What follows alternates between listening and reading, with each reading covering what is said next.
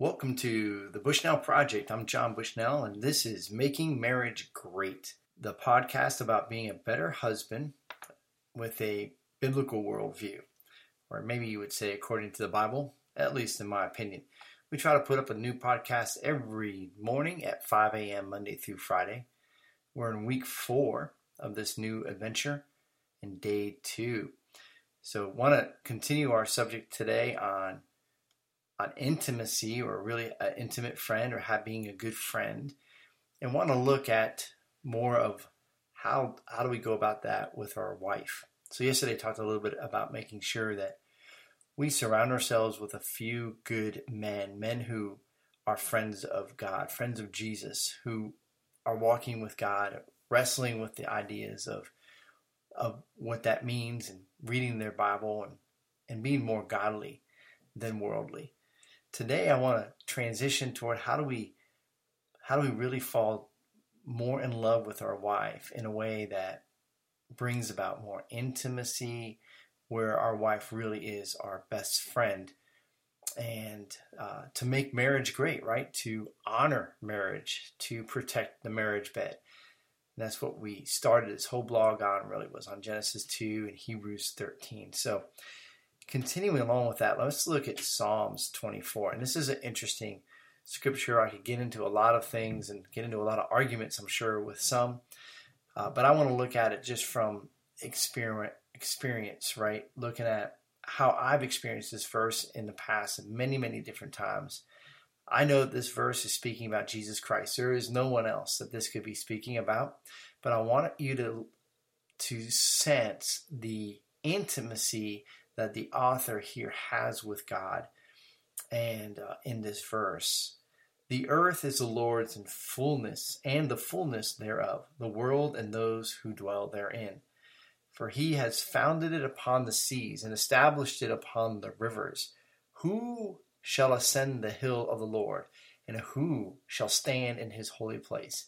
He who has clean hands and a pure heart, who does not lift up his soul to what is false, and does not swear deceitfully, he will receive blessings from the Lord, or blessing from the Lord, and righteousness from the God of his salvation. Such is the generation of those who seek him, who seek the face of God of Jacob, of the God of Jacob. Lift up your heads, O gates, and be lifted up, O ancient doors, that the King of glory may come in.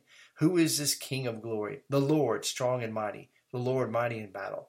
Lift up your heads, O gates, and lift them up, O ancient doors, that the King of glory may come in. Who is the King of glory? The Lord of hosts. He is the King of glory. Sheila.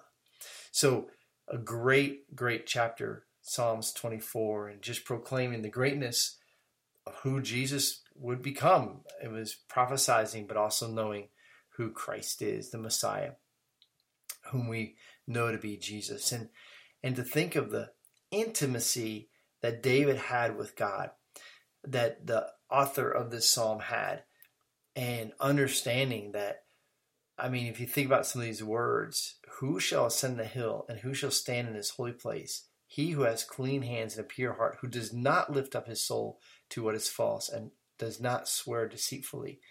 In other words, there's nothing else in this person that can take the place of his relationship with his Heavenly Father in this case. So Jesus Christ is never defiled because his relationship with God or the Father is never challenged. There's no other God.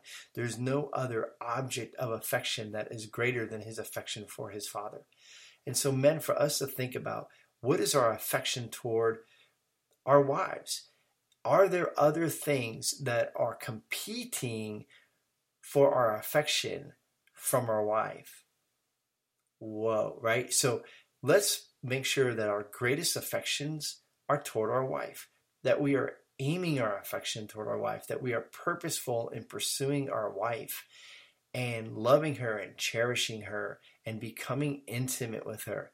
I love intimacy as a great definition of intimacy, and we'll talk more about that next time. So I hope you can grow in your intimacy with God by Bible reading and prayer, and your intimacy with your wife as you make your marriage great. God bless you.